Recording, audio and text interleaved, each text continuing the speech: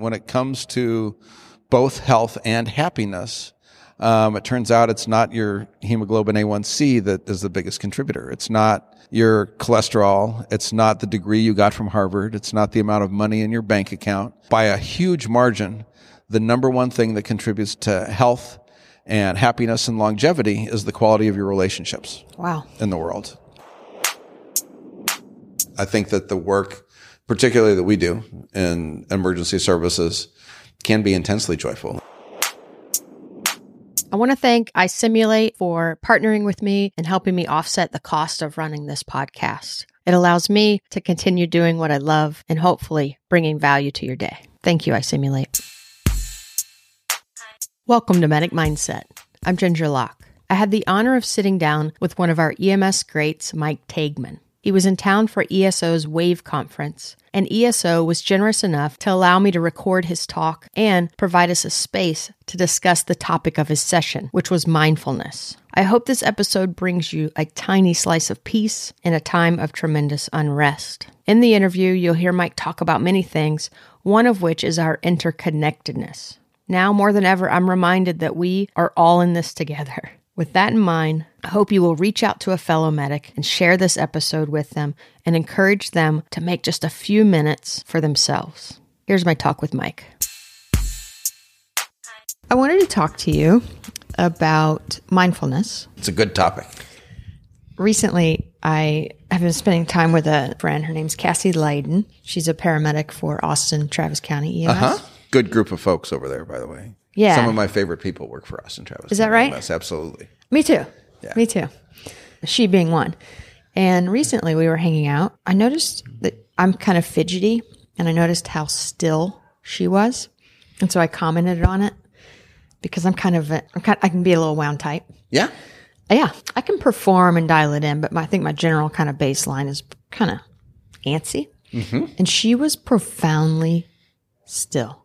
I felt like when we were interacting, she was fully present. I could almost look at her face and see, like, your mind's not wandering right now. Like, you're really here with me. And so I commented on it. And she said, this was her comment. She said, well, you know, I practice mindfulness, right? Nice. And I thought, well, actually, I did know that about her. I wondered, can you define that for me? And I understand that you can't define like what she was saying, but what does mindfulness mean for you? You know, it's one of those words, like whether it's mindfulness or meditation or presence or prayer for some people, or it's kind of trying to label an experience that can be sometimes a little bit hard to label. You know, you think about, we sat down here, you asked me, what did I have for breakfast? And that's kind of, that's a memory. Thinking about the past. And after this interview, we're going to go to lunch and we're going to eat weird Austin vegetarian food. And that's kind of thinking about the future. Part of the practice is the practice about being actually here, being right where you are in the moment. In the martial arts, they'll refer to it as centering.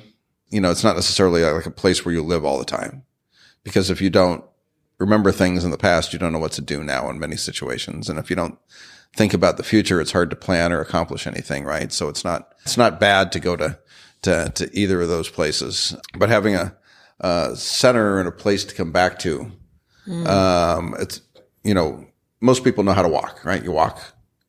Well, if you look at it physically, walking is the repeated act of falling and catching yourself and kind of moving through. And so from a physical sense, when you're walking, you are constantly moving through center. You're moving through a place of balance where kind of everything's together and then onto the next thing. And one of the things that meditation and mindfulness practices have helped for me, is that, it's given me an easier ability to come back to a center, come back to presence and be able to be there. Does that make sense? It does. It sounds like it's a psychological home. Psychological, spiritual, physical. I mean, they're not, the distinction between those is really not, I don't find that helpful. It's in they would refer to it as the soma, which is kind of the integration of all of that. Together, right. Right. I think that for sure is a deficit of mine, is that I have a separation in the brain. Like I talk about the brain a lot. Right. Right. And I forget that it's inhabited within the Well, body. there's like the brain, which is your like physical organ. Yeah. And then there's like your mind, which, involves the interaction I'm having with you right now. Mm-hmm. That's part of it. It's not contained in the bones of my skull. Yeah. Right. Well, I think about it that way a lot. It's relational. Right. And in your talk yesterday, which I've recorded, my plan, I think I'm going to use your guided meditation and tell people not to listen to it while they're driving. Is that that would probably be good. And it's not mine. It's Dan Siegel's. I just channeled him. Yeah. I want to make sure you give credit to the person it come from. So the words you were using were borrowed? The framework of the meditation is from Dan Siegel. Okay. So. Would you say that's something a medic could do while they're on shift between calls? Oh, absolutely. Absolutely. And there are, tons of resources to just do a very brief centering practice. You can do it in one breath and just like, take a full deep breath and just be right here just for a second. And it'll change your physiology.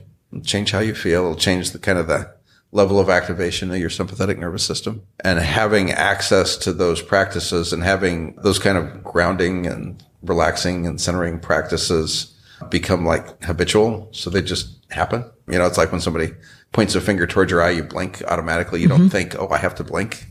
Actually, there's a better way to describe this. There's a couple of different ways to think about memory.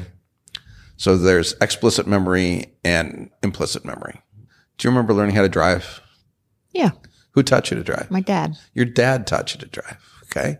And for me, my parents wouldn't teach me to drive because they were too scared to be in a car with me. So they asked the neighbor later to teach me to drive. But when you think about driving, that's a memory you pull up from the past, learning how to drive. But did you drive here today? Mm-hmm. So it's memory that allowed you to drive your car.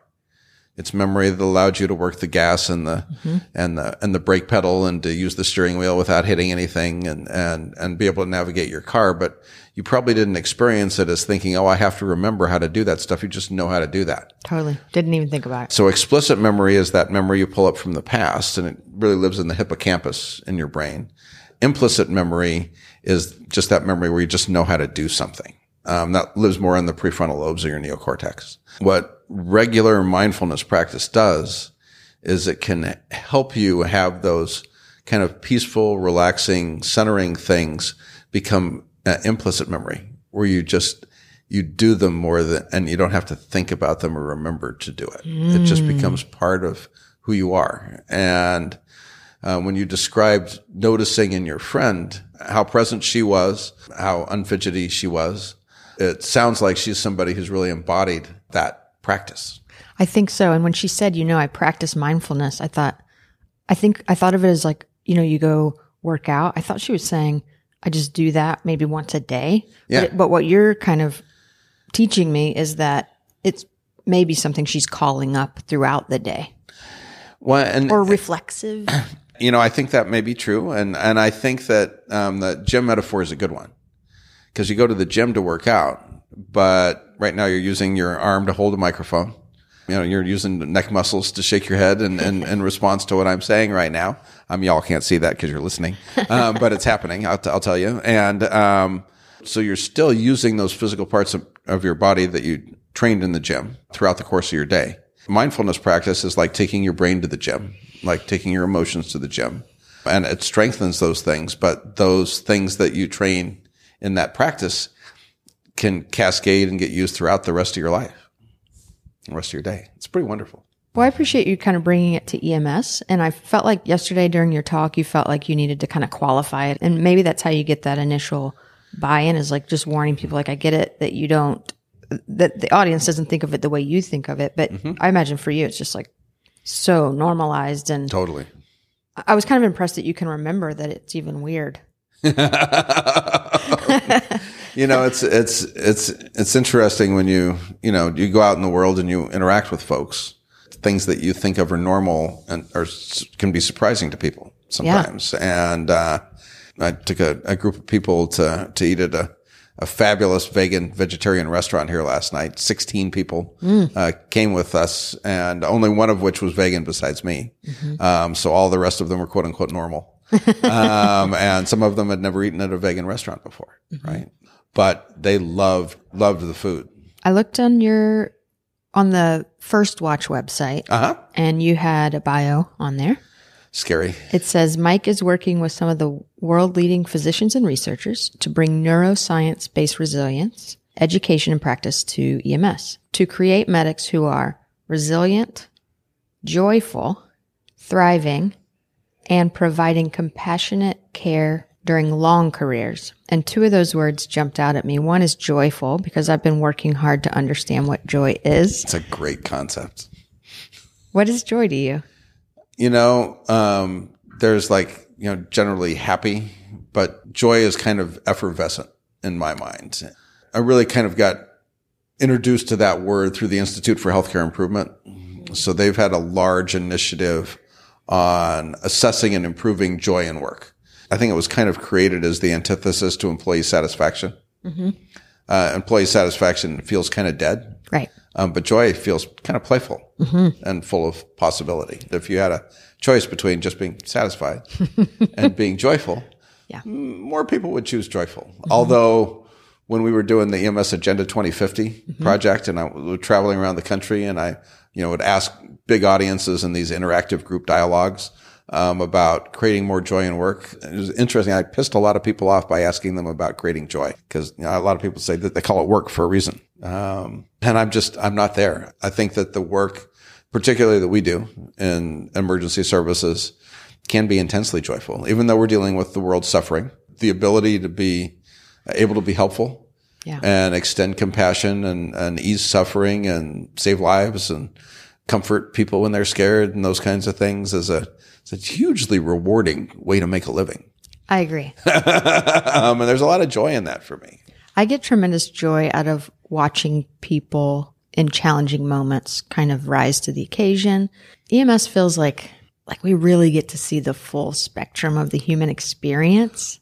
It's weird to put joy and suffering together, but I love watching people survive, I guess. Well, and people will give you access to parts of their lives that they won't give their family members access to, right? That's right.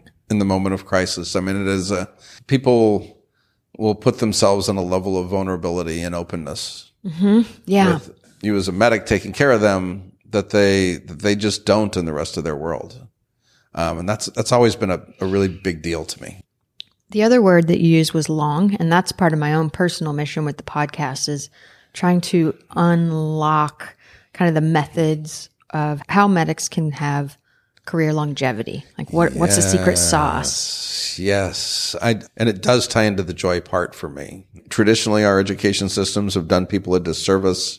The recruiting brochures, are all about saving burning babies and stamping out disease and pestilence and being on the cover of the newspaper and, getting thanked by the survivors. And I mean, that's really the sales brochure. And that is part of our world, but it's a small part of our world. A large part of our world, much larger part, is dealing with people who drink too much alcohol and pee on themselves and crap themselves and have an interaction style that's unpleasant.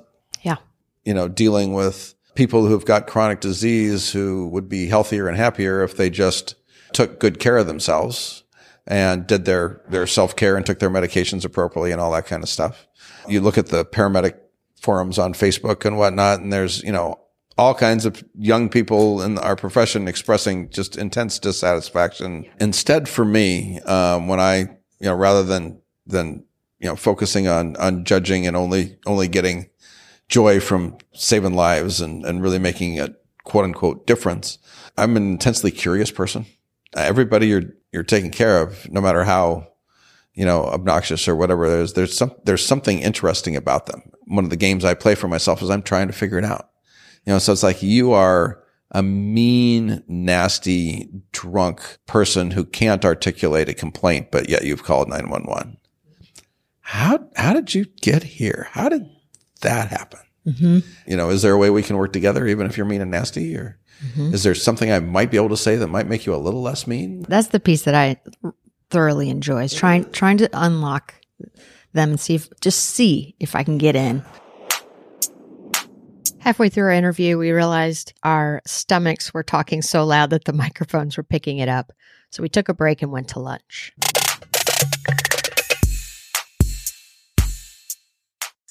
Well, that was a nice lunch. That was a great lunch. Thank you. Yeah, absolutely. Took me to Bolden Creek Cafe in Austin, Texas. For weird vegan food. She was totally down for it. It was good. I was totally down for it. It was a really good meal. And you took me somewhere I haven't really been in Austin. I like taking people to places they've never been in their own hometown. Soon, I'm going to be doing a talk on collaboration, and I picked the topic because historically I've done a lot of my work alone. I've been kind of solo. What I found in podcasting is the more I've worked with other podcasters and collaborating on some joint projects, I've learned a ton, and it's kind of amplified things. It's been a turning point for me with the podcast was when I found other podcasters and we started doing collaboration. So I'm picking that off as a topic because I want to understand it better. The reason I wanted to ask you about collaboration is because it was listed as what you thought was one of the keys to resilience is collaborating with others. Absolutely. And so, first off, I don't believe that you can do anything in this world without some level of collaboration. We're talking on microphones that neither of us made, in a room here that neither of us built, after eating food that neither of us grew, that neither of us cooked, that neither of us served, right? I believe that there are various levels of collaboration and that pretty much all of life is a level of collaboration of some kind or another. Loneliness has been identified as a higher risk factor for cardiovascular and neurovascular disease than smoking or obesity. Mm-hmm. Loneliness isn't the reality of being alone. It's an internal feeling of feeling lonely.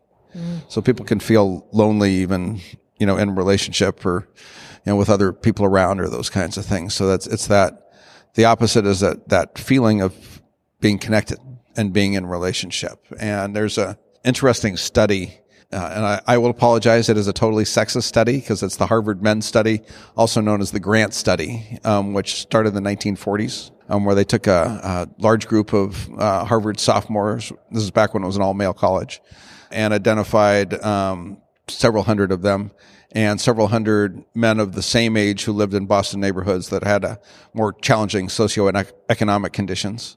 And they went and interviewed these guys about, what their life was like, what their aspirations were like, their bank accounts. They did full health assessments on them, drew blood, took blood pressures, got their full health history. And then they went back 2 years later and repeated the same thing on the same guys. And they went back 2 years later, and they went back 2 years later. And they've been doing this for this entire period of time. I think there's like 50 or 60 of them that are still alive. So they've got tens of thousands of pages of data and information on, kind of what contributes to health and happiness and success in the world. And when it comes to both health and happiness, it turns out it's not your hemoglobin A1C that is the biggest contributor. It's not your cholesterol. It's not the degree you got from Harvard. It's not the amount of money in your bank account.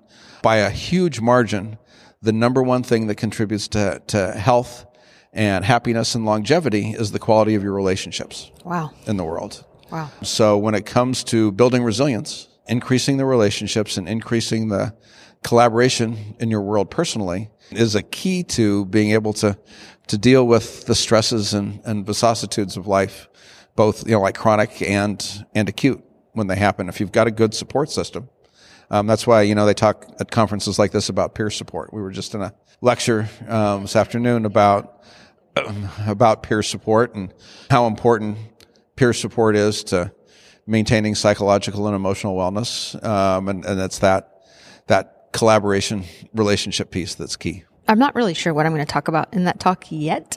My brain was kind of bent around how collaboration has made me optimize performance, right? And it does that too. I've seen analytically improved, numbers and things like that. But you're talking about wellness and happiness, absolutely, which I've certainly experienced as well. Yeah. Yeah. Yeah. Certainly my collaboration with you today around this podcast has increased my own joy and my own happiness and my feeling of connection. And for those of you listening, I feel connected to you too, by extension, through this. So I'm really grateful to you for inviting me to have this conversation and being in virtual conversation with everybody who listens to your work. It's been such an honor to get time with you, to get to have lunch with you, to learn from you. Thank you for just sharing what you know. That feeling is mutual. It was really fun. Appreciate it, Mike. Thank you. And now you'll hear the audio I grabbed from his session at the ESO Wave Conference. The last 12, 13 minutes is a guided meditation. So if you're listening while you're driving or doing something important, you should hit pause here and then come back to it later.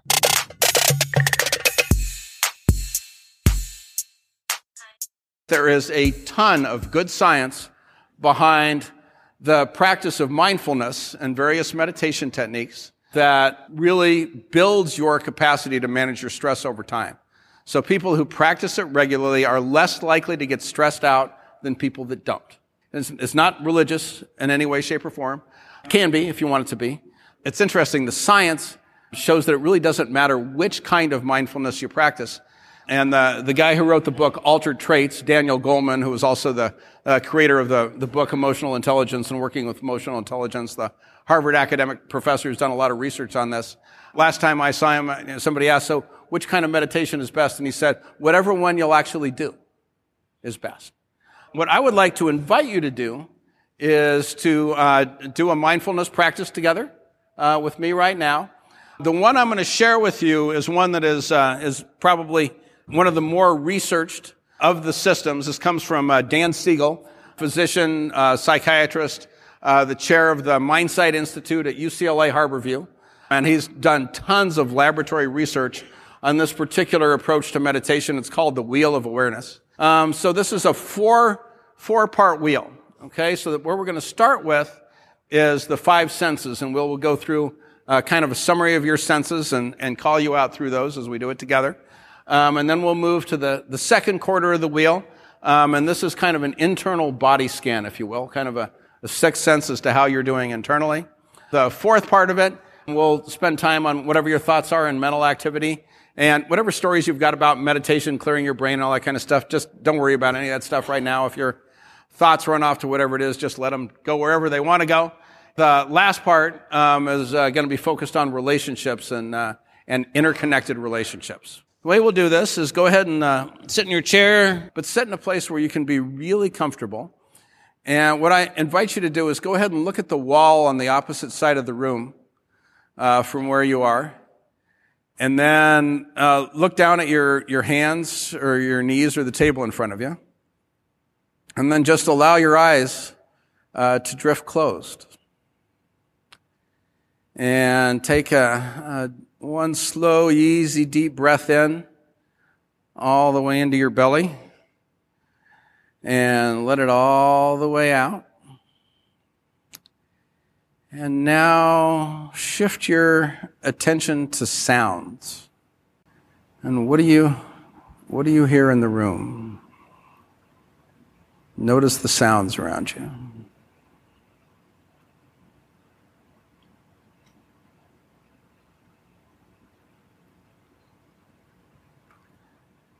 And then bring your attention to your taste buds and imagining yourself tasting one of your favorite foods. Maybe it's a dark chocolate voodoo donut. And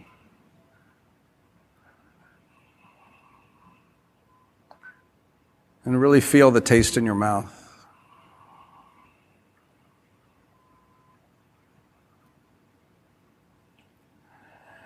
And then bring your attention to your smell. And just imagine yourself smelling one of your favorite smells, favorite perfume or flower or cooking.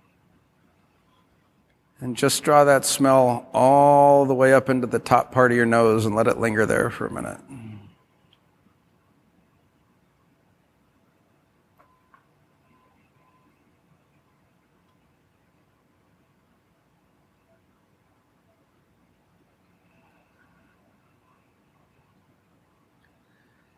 And now I invite you to bring your attention to your sense of touch.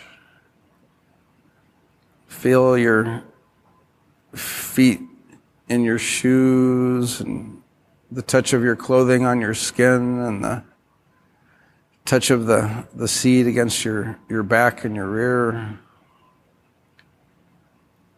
touch of your hands on whatever they're resting on. Just notice your touch.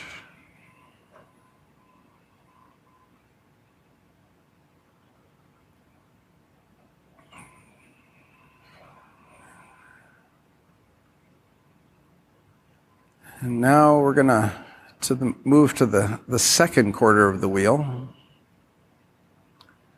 And in this one, we're going to kind of do an internal scan of your body and kind of a sequence to just kind of let things go from the inside out. So we'll start with your face and just kind of let the insides of your face just relax a little bit.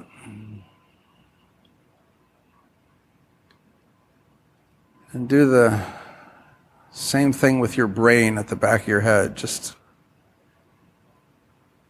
let it be 2% less held.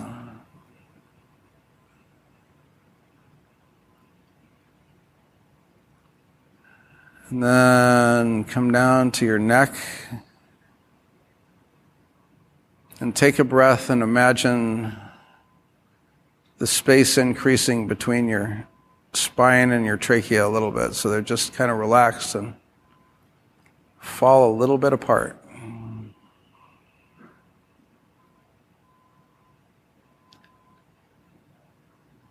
And then come down to your shoulder and feel inside your shoulder joint how it just kind of separates a little bit, so there's just a little more space in that joint.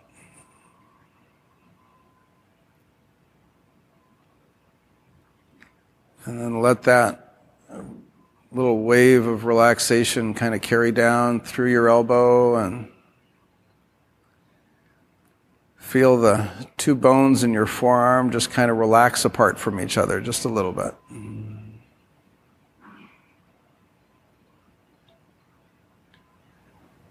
And then if you can, take a little breath into your fingers and let your fingers just lengthen just a little bit. Lengthen and soften.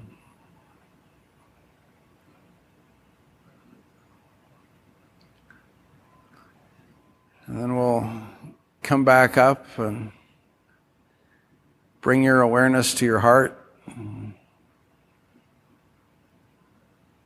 See if you can become aware of your heart beating actually, and see if you can just let it slow, just one beat per minute.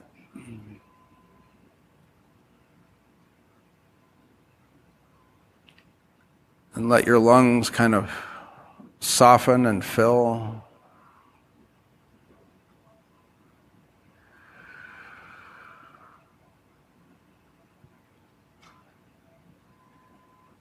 And then let your organs of your belly just kind of relax and move apart from each other.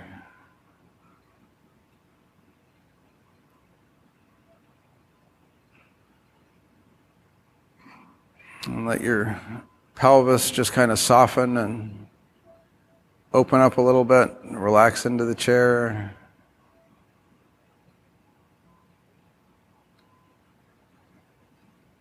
And then feel a wave of relaxation going down both of your legs to your knees, and having your patella fall just a quarter inch toward the floor as you let go of it.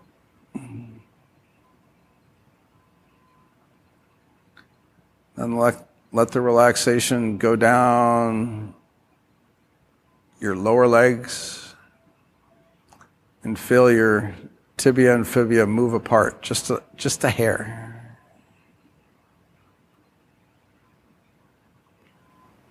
And then let your toes lengthen and feel them just kind of drop into the floor beneath you.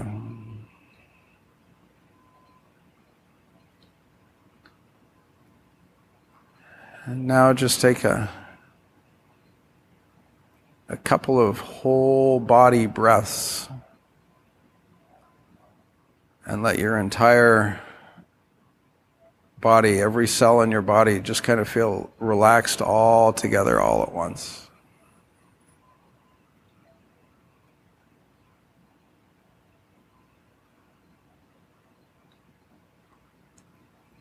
And now we'll move to the third quarter of the wheel. And this is about your mental activity. And just let your thoughts wander without trying to grasp them or control them or do anything with them. Just see if you can notice when a thought arises. See if you can catch it when it starts. And then as it moves out, kind of how does it exit? Where does it go?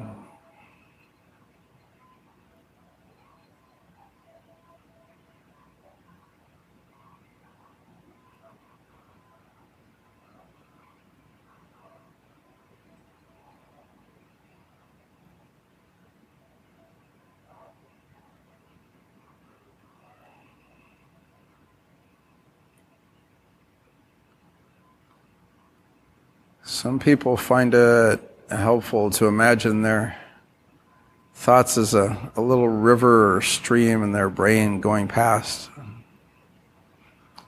that they can kind of step out of the river and stand on the bank and watch their thoughts roll past.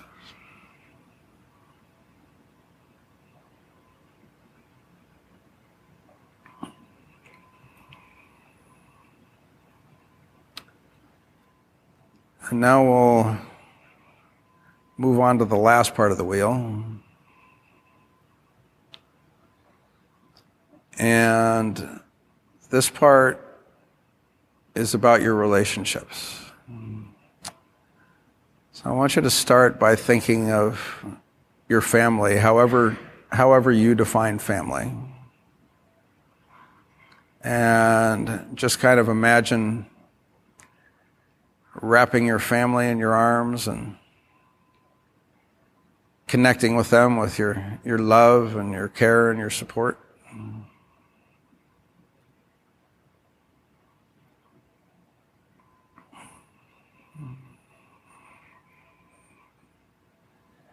then kind of extend that circle out to kind of everybody in your professional network, however you define that. But imagine your arms were big enough to encircle around them and wish them well and happiness, joy. And think about the entire town you live in. And if you could put your arms around the entire town and wish it health and happiness and everybody there to be free of suffering and doing well. And imagine taking it out to your entire state.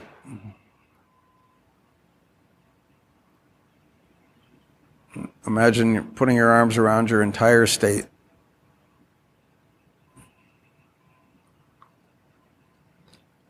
And then your entire country. Imagine enveloping your entire country.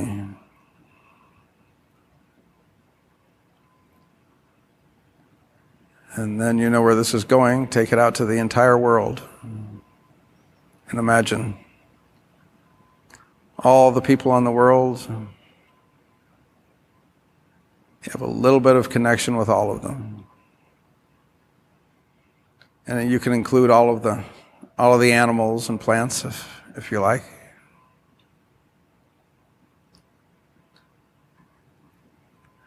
And just take a few deep, easy breaths as we bring this wheel of awareness meditation to a close, and gently allow your eyes to drift open whenever you're ready. whenever that feels right for you.